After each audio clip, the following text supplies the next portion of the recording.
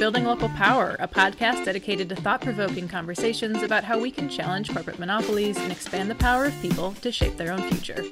I'm Jess Delfiaco, the host of Building Local Power and Communications Manager here at the Institute for Local Self-Reliance. For more than 45 years, ILSR has worked to build thriving, equitable communities where power, wealth, and accountability remain in local hands. Today, really excited to talk about a new coalition of which ILSR is a part. It's called Small Business Rising, and it's a growing group of independent businesses who are asking policymakers to rein in monopoly power. I'm joined by my colleague, Mary Timmel, as well as Danny Kane, who's the owner of the Raven Bookstore in Lawrence, Kansas, as well as Natasha Ament, who's the owner of Whisk, which is a kitchen store in Brooklyn. Welcome to the show, all of you. Thank you. Thank you for having us. Thank you so much. And I think we can get started if Danny and Natasha, if you just want to give very brief descriptions of your businesses and your background. Sure, I'll go first. So my name, as you said, is Natasha Ament. I'm the owner of Whisk, which is a kitchenware retail store. We're located in Brooklyn, New York. I opened Whisk in 2008. In 2018, I had 3 locations, 2 in Brooklyn, 1 in Manhattan. Now I have just the 1 location located in downtown Brooklyn, and we sell everything needed for kitchenware, and we are brick and mortar and also online. Yeah, and I'm Danny. I'm the owner of The Raven. The Raven has been a small new bookstore in Lawrence, Kansas since September 1987. I'm the 3rd owner. 1,200 square feet, about 13,000 books. We're working on a move to a new location just around the corner, but just longtime readers and advocates for literacy and small business in a small college town in the Midwest. Could you both talk about how your businesses or how your industries have changed over the last year with the pandemic, or any other kind of ongoing trends that you want to point to?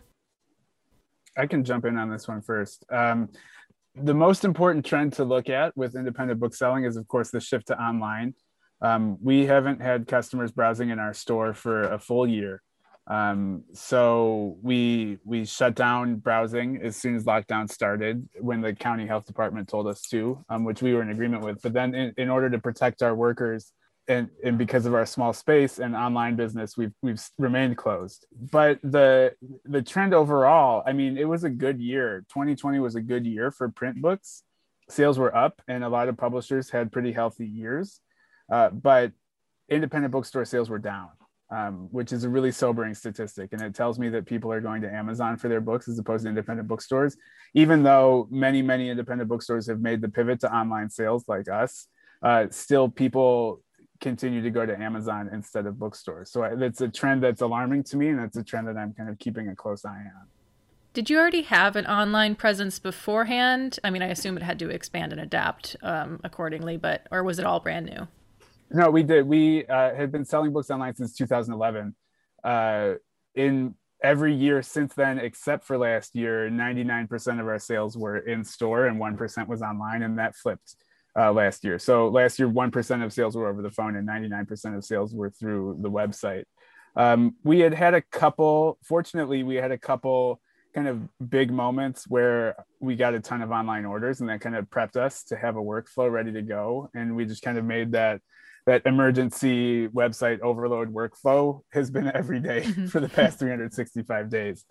But yeah, the American Booksellers Association offers a great kind of online platform called Indie Commerce that comes preloaded with basically every book that's in print, and you just plug in. So we don't have to upload all of our inventory to our website.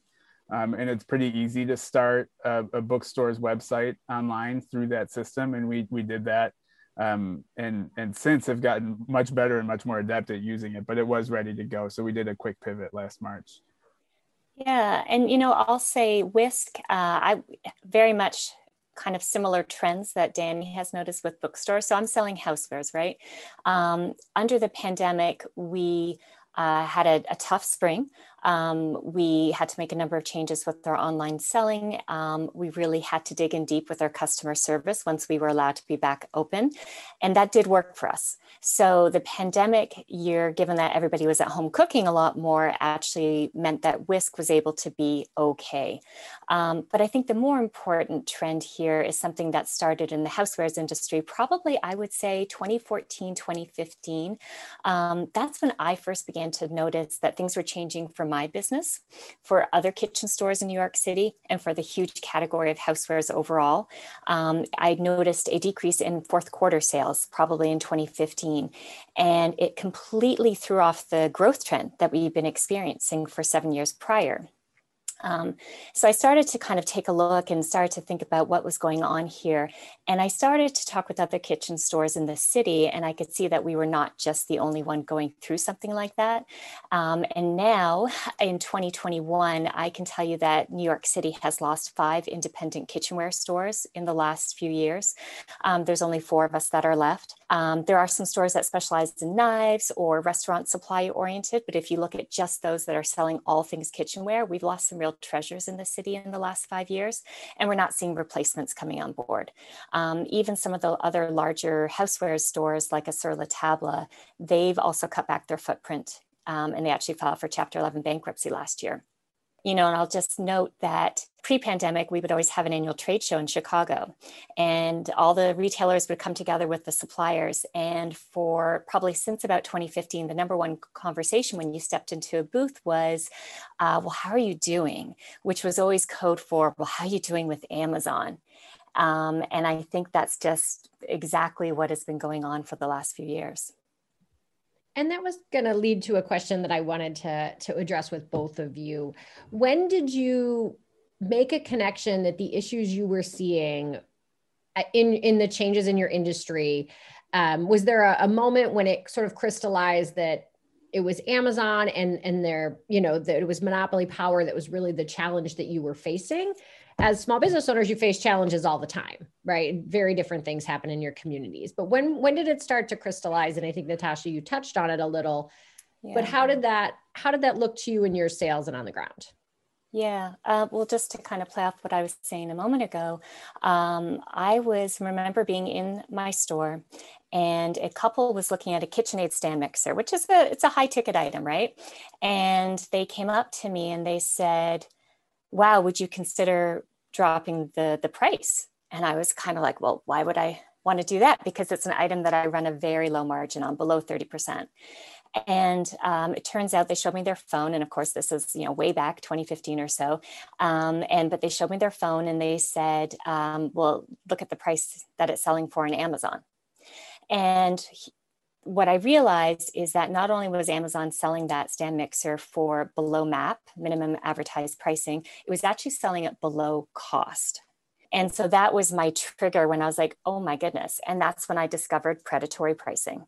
And, for me, predatory pricing in the housewares industry has just been a critical issue because, it's all about what benefits the consumer. And at the end of the day, antitrust law is all based on, well, is the consumer benefiting? And if the consumer is benefiting, then there's no problem. But the problem with this, of course, is that we're just thinking of us citizens as consumers. We're not thinking of the fact that we're also creators, we're builders, we're traders, we're all of that and more. And so and I would just add in as well that free freight. I think Amazon has really gone to town in order to build its consumers, its shoppers, its loyal customers. They've really gone to great extents to provide free shipping, as we all know. And that's part of the predatory pricing model. And I think it completely causes individuals to misunderstand the true costs of shipping and the true cost of value of producing goods and selling those goods. The free freight thing is such a good point, and it's really altering people's expectations of what are possible, of what's possible, of how long shipping should take. And like only one company can ship goods that fast and at that low cost, and they're doing it on purpose to hook people and drive their competitors out of business. Everything you just said resonates with me so much, Natasha. In the book industry, it's funny because like Amazon picked books first, and so we've been kind of watching them since the 90s. But I started as a bookseller in 2015, and so I'm like an Amazon native bookseller. I've never seen a book industry that wasn't totally kind of hijacked by Amazon and their policies and their pricing. But I will say that generally, my bookstore, we had a Borders Books and Music across the street from 1997 to 2011, and I think we spent a lot of time worrying about that and figuring out how to deal with that. And I think that's emblematic of the industry as a whole. In the 90s, we were really focused on the big bookstore chains and their pricing and what they would do to the independent bookstore market. But then once that problem was kind of solved, or at least we moved on, Amazon was there waiting, and had been getting more powerful all along. So I think as the American Booksellers Association even litigated some of these pricing issues with the big chains. But as soon as we moved on from that, there was Amazon, much bigger and much more frightening. So I think it was in the early aughts that it really became a big issue. But I mean, we've been watching it since the 90s, since Amazon started selling books online, because we're the first industry that they set their sights on.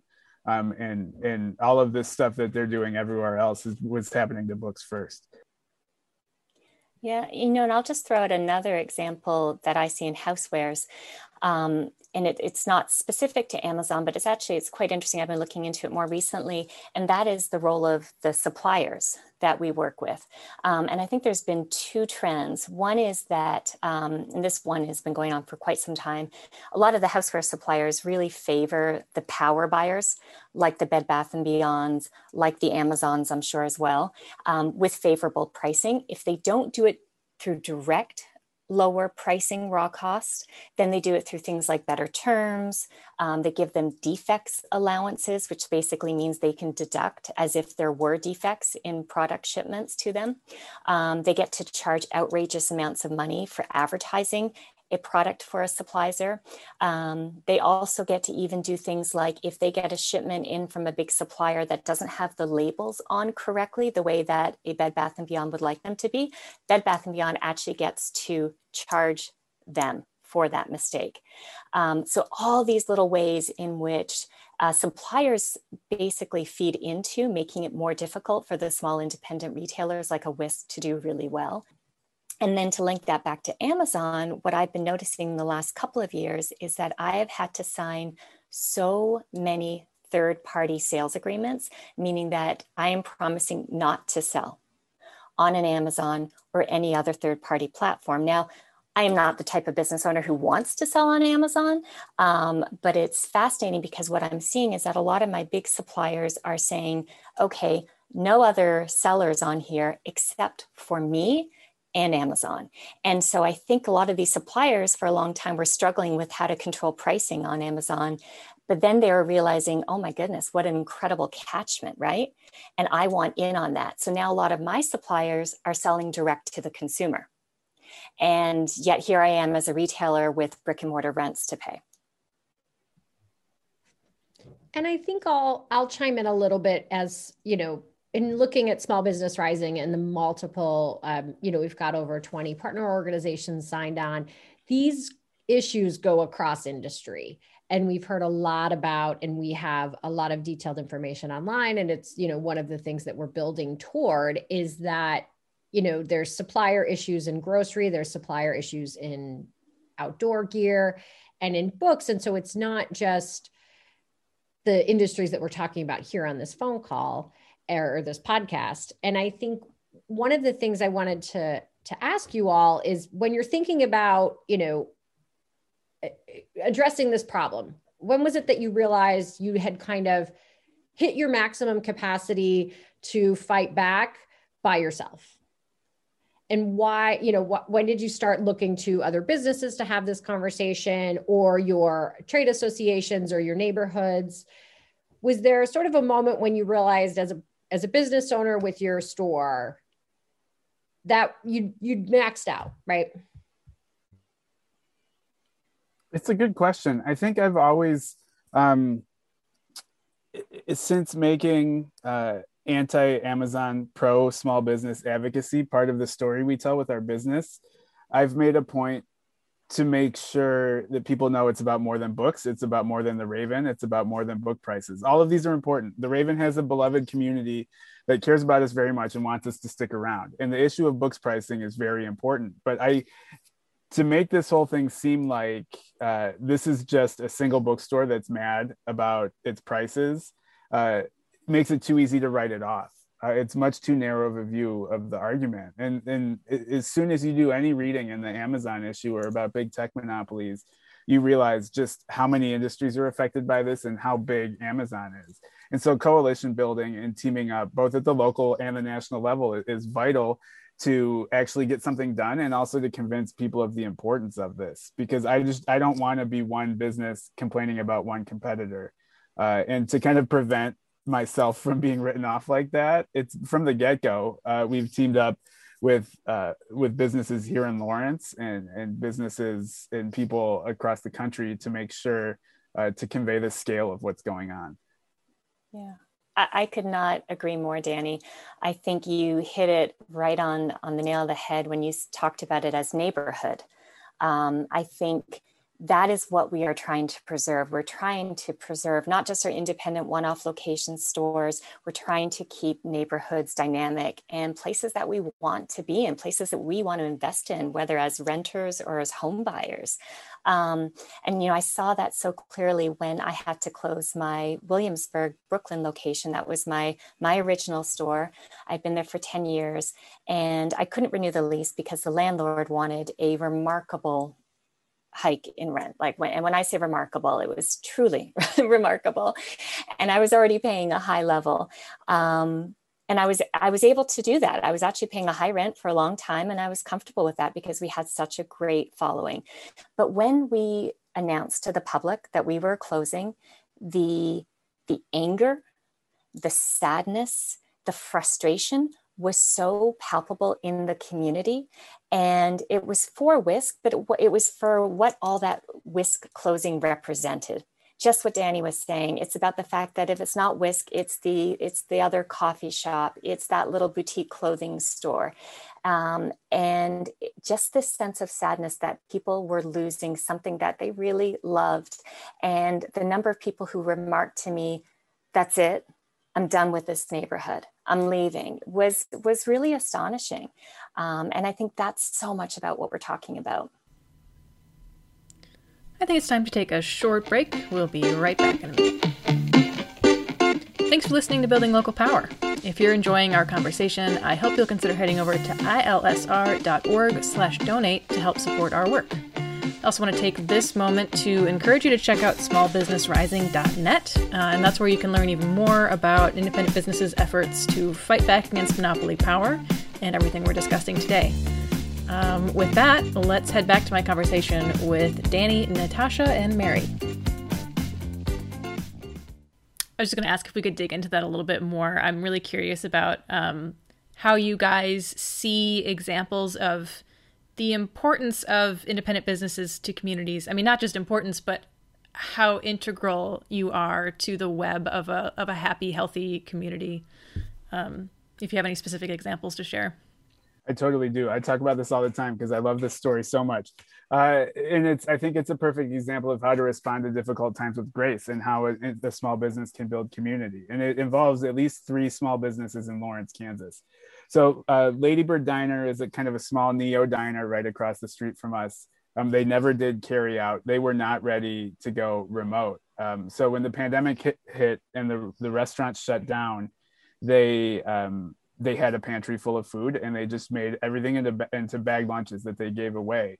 And they were so stunned by the response and the need in the community that they pivoted to a food pantry model and started to raise money. And every weekday for the past year, they've given away 200 free sack lunches to people in the community who need it, and completely rewriting their business model. It's not even a business anymore. They're just raising funds to distribute food. And one of the ways they raised money is the owner, who's a great writer, self-published an essay collection about the pandemic, about restaurant life. She got it printed with the help of University Press of Kansas, a small business in Lawrence. And she sold it through the Ladybird Diner site and here at the Raven. And we've sold more than 1,000 copies of this book. And so it's 3 businesses kind of teaming up, not even with the idea of making money, because beyond what we take to like pay for the person putting the book into the envelope and delivering it, we don't take any money on the book. Each book sale provides 4 sack lunches for customers. And so I just think that's a great way. That's a perfect example of how a small business can pivot, can take care of its community, and can adapt and team up to create positive change. Natasha, I didn't mean to cut you off, but I know when we'd spoken before, when you talked about your community and your neighborhood, you talked a little bit about the impact of the delivery van pollution and in that area as well. So if you had a different story to share here, but I also know that it was something you really cared about how that fulfillment center and how those warehouse deliveries are, all of that extra traffic are really impacting your community too. And I didn't know if you wanted an opportunity to talk about that on this platform too, because I think it's really important. When I think about how you all exist in your community, it is those overlapping issues. It's very much not just how Amazon's impacting you, but how their impact is affecting your neighbors and the quality of the air that the people that you live by, all of those issues as well. Well, yeah, I mean, so the Downtown Lawrence there's a trade organization for the downtown businesses, and they've done a really good job pushing the city to let us adapt. So each business can claim up to 2 parking spots for curbside pickup to encourage safe operation. We've done that. Many, many other places have done that as well. And the Amazon drivers, with just their insane quotas and their need to deliver so many packages per day, often are in a hurry to find a parking spot. And so they'll kind of park and idle in our curbside parking spots. And we make a point not to confront them about it, because their job is hard enough as it is. But just the needs and the conditions that they're put under to take these curbside pickup spots from small businesses. And then you have all of these people, 200 people coming downtown for lunch and eating in the open air. And the air is like smogged up by the fleet of Amazon vans that descends onto downtown Lawrence every day. Whereas one business is trying to create a place where people can be nourished for free if they need it, another business is literally pumping smog and emissions into the air through their vans. So it's just 2 wildly contrasting takes on the downtown spaces commons. I'll just piggyback on that and say Amazon's gone on a total warehouse leasing spree in New York City over the pandemic. So they just leased a very large space in Queens, and then 2 fulfillment centers or future fulfillment centers pretty close to where Whisk is in Brooklyn, right down by the waterfront in Red Hook. And I think overall it's about 1.6 million square feet of space now just added to their collection. And that's all about trying to get product to customer in hours. And so that congestion that Danny just spoke of, it is enormously a problem here in New York City. It is unbelievable. And the city is now actually taking away parking spots, which on the face of it, I don't have a problem with taking away parking spots, but they're specifically doing it to make them into loading zones for the Amazon and the UPS trucks. And can I ask if when you have deliveries come in, how hard would it be for your business to get a designated loading zone in front of? There's no way I could. Yeah. I don't have those powers.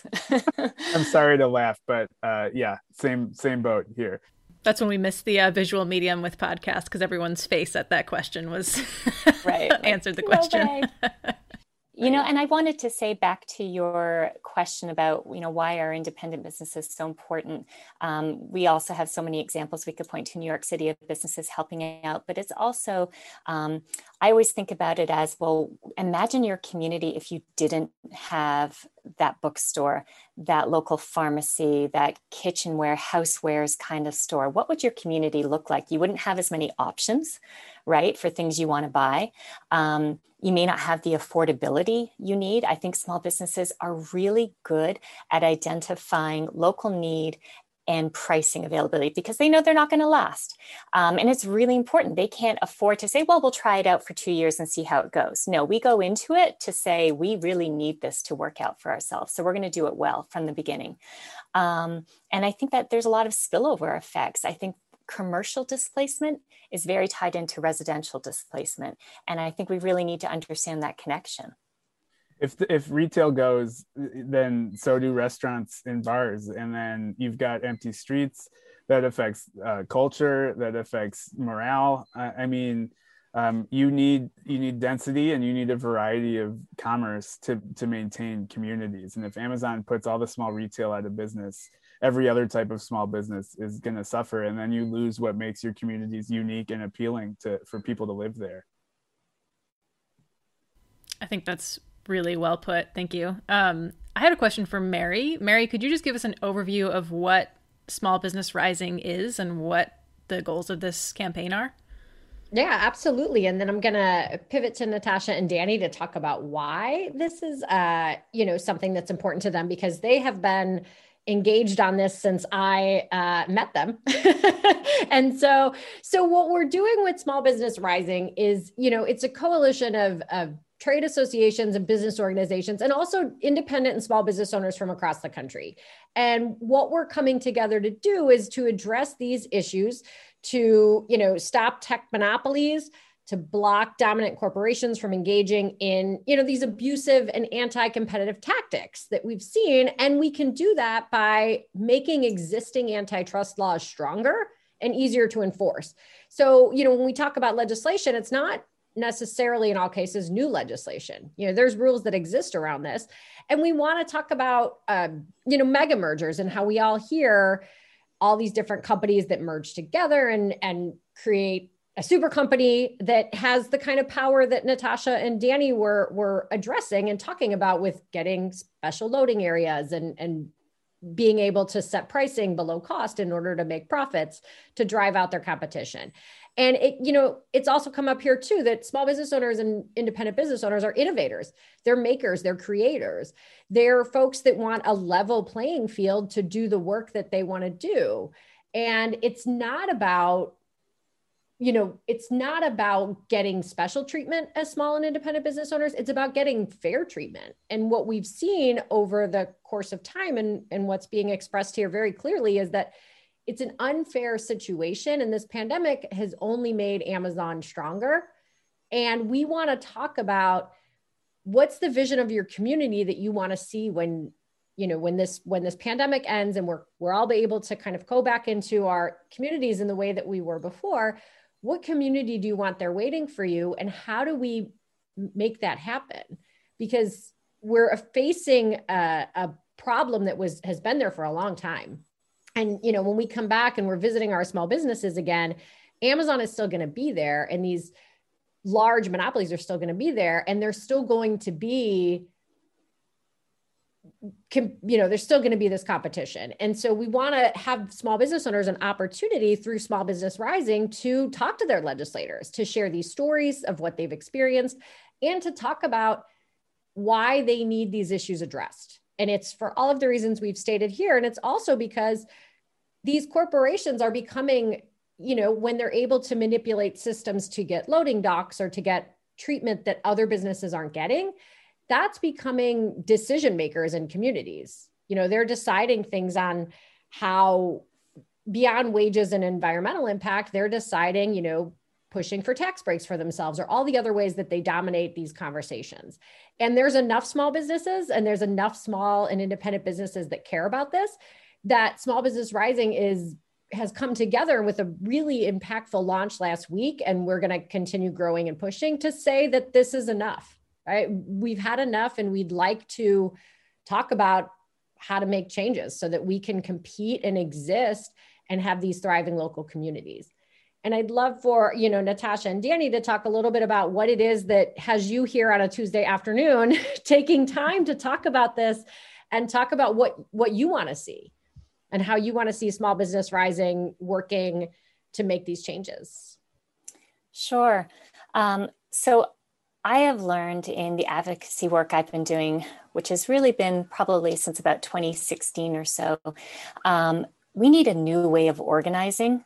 That seems very clear to me from my experience in New York City. It's hard. And so why is it hard? We have, and again, this is New York City experience, multiple languages. We have neighborhoods where you see clusters of immigrant-owned businesses that may not want to work necessarily with businesses, in another borough. you see a lot of sectoral alliances. You might see restaurants working together, perhaps bookstores working together. Certainly in housewares, we don't have enough of us to kind of form any alliances. And I think we need something that kind of cuts across sectors. We need something that invites everybody into it. And we need the help, because small business owners, we're busy. We are super busy running our businesses. And we do need a group like a Small Business Rising who's going to help organize us, help hear our voices, and help corral those voices in the most effective ways. I think the other thing that has struck me very, very much is how popular Amazon has been, right? I mean, I think there was some survey in 2018 where Amazon ranked as like the most popular company or something. And here in New York, we were, of course, considered to be the location for HQ2, which of course did not happen. But I think in that debate, what we saw a lot of is this conversation around, well, do we want to give subsidies to such a large corporation, which is a very worthwhile conversation to have. I was struck, however, by how few people really said, well, no, we don't want Amazon because look what it's doing to small businesses. That connection actually was not part of the common day conversation amongst elected officials in this city. So I think there's a lot still to do to really explain why it's so important to talk about monopoly and what it's doing to small businesses. So we need a wider platform like Small Business Rising to help do that.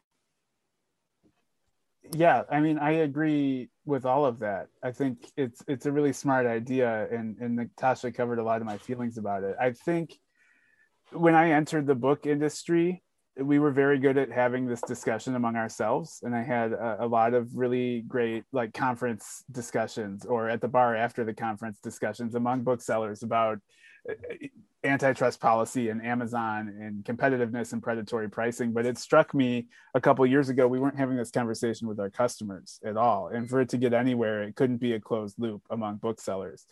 And so we've been working really hard on doing that to some success, I think. But now I think the next step is to make it beyond our industry and to team up with a really broad coalition. I hear like David versus Goliath tossed around a lot because we're a little bookstore that has a really vocal anti-Amazon stance, but that's not how I see it, because it affects so many people. And if we all get together, we're not actually that small. And I think Small Business Rising is a really important way to do that. And I appreciate the lobbying and legislative help that a group like ILSR and Small Business Rising, the expertise they bring to this, because it's not something I have a ton of experience with. And like Natasha said, I still think there's more to be done to explain these issues from a small business perspective to the government. And that's ultimately where a lot of the solutions lie. What Mary talked about with stronger enforcement of existing antitrust laws and convincing legislators that small businesses are a part of this story and that Amazon can't be allowed to grow unchecked to their heart's content. I appreciate the help, both the size of coalition building and building bridges across industries, because we're all affected the same way, and kind of making a strong legislative focus a part of this is why I'm really excited about Small Business Rising. And if I could just add on a couple more points to that, Danny's point about lobbying heft and weight is so critical. I mean, I think we can all agree that Jeff Bezos bought his mansion in DC for that very purpose. And I sure can't do that. So I definitely think that lobbying power is so critical. But I think it's also two other things. One, I think that, and we'll see how Small Business Rising kind of develops and grows, but one of the issues that I felt here in New York City is that labor and small business are sometimes pitted against each other. There is a debate around paid leave, which I think is one of the most important conversations that New York City, at least, and I think all of America has to come back to the table around, especially under this pandemic and all we've seen. But in that conversation pre-pandemic about how to make effective paid leave happen, we saw City Council effectively pitting the small business owner against their staff. And it was a very awkward conversation. I think Small Business Rising will hopefully be effective in bringing labor and small business together on the same side. And then just a final point, we have the chambers, right? We have a lot of chambers here in New York, one in each borough. They are tremendous resources at times. They can provide a lot of technical assistance, but they're not thinking about policy. So a lot of the existing resources are really just about minor technical assistance. They're not going to the level of the policy change that we need to see. I think I'll just add real quick that, we've already begun taking action. At the end of February, early March, we convened a town hall with Representative Cicilline and a panel of experts, a number of our partners and small business owners like Natasha and Danny that got a chance to ask their questions directly to decision makers about how they're going to address antitrust reform. We had a very robust chat full of attendees, over 400 attendees attending a webinar entitled Reigning in Monopoly Power. So the interest is there. There is a lot of will. And I think it's absolutely about how we come together and we wield that power that we have, because we're not alone. We just need to find each other to make this happen. I think on that note, and also seeing that we are just about out of time here, I'd like to end for listeners or even for your customers who are listening to this and say like, oh, I care, I want to take action. Can they get involved with Small Business Rising? Are there local actions you would encourage them to take? I guess any recommendations on that from any of you? Well, I think the one of the most important things you can do is just to make sure to support the small businesses you want to see there after this is all over, and to kind of build your community in that way. Because those small businesses want to care for you, and they really do appreciate your support. But also just read up, and there's nothing stopping people, our customers, from getting in touch with their legislators and sharing their concerns. I don't want to pin all of this on consumer choice. I think that's kind of a false thing, and perhaps even what Amazon would want us to do. So to make sure if people have concerns about Amazon or the difficulty of running a small business in their communities, to let the people making policy and in power know that they have those concerns is really important. Yeah, 100%. Everything that Danny said is so critical. We just have to encourage our community to support that community if we want it to be there. And I think also sometimes what I increasingly find myself doing when I get into these conversations is I make the connection to the jobs that we provide. And I think that for the most part, when you have a brick and mortar business with a sales job, a customer service associate job, these are jobs that do offer some opportunities for upward mobility. They are jobs where you can discover the skills and strengths that your staff have, whether that be art skills, which has happened in my business, tremendous art ability, which has then allowed them to do our windows, do our sandwich boards, do our signage, and get recognized by other people for other opportunities. So it's that kind of conversation that if we want those jobs to be there for your friends, your neighbors, the next generation, then supporting local brick and mortar is really important. Yeah, and I think I'll just add to build on that.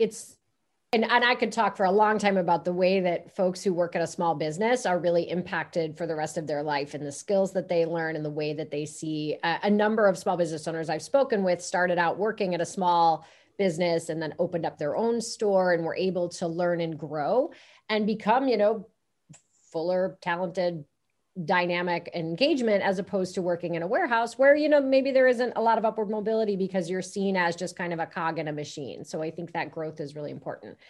But as far as getting involved and what folks can do and listeners can do, absolutely supporting your local small business. And Danny touched on it, though, is that it's more than consumer choice. Amazon has a dominant place in this country and worldwide. And because of their monopoly power, they're able to muscle out choice. So consumers in a lot of areas don't have a lot of other options than dealing with Amazon. And that's why getting legislative and policy change is so important, because they have been allowed to grow unchecked for so long that they are now dominating a lot of industry. And so being able to say that it's about how you choose to spend your time and your money, but it's about more than that. It's about the way that policy is made. And so, at Small Business Rising, we'll welcome individuals to sign up to stay informed and look for ways to engage.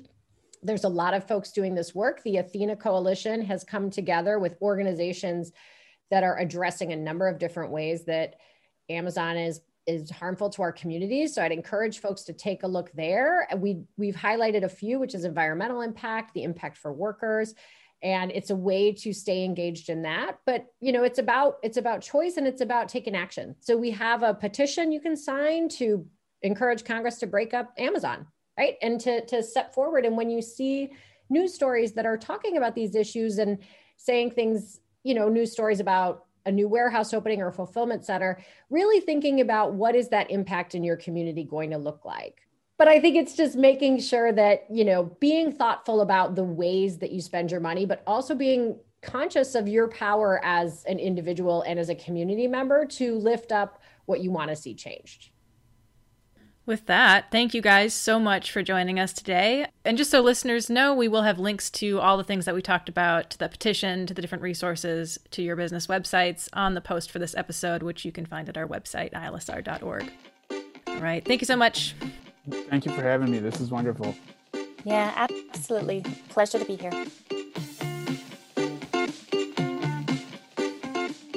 Thank you for tuning in to this episode of the Building Local Power podcast from the Institute for Local Self-Reliance.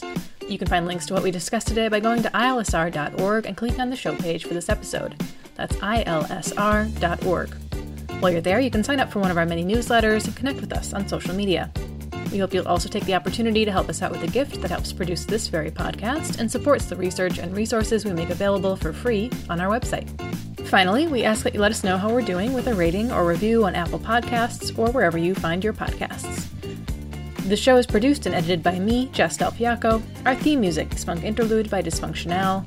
For the Institute for Local Self-Reliance, I'm Jess Del Fiacco, and I hope you'll join us again in 2 weeks for the next episode of Building Local Power.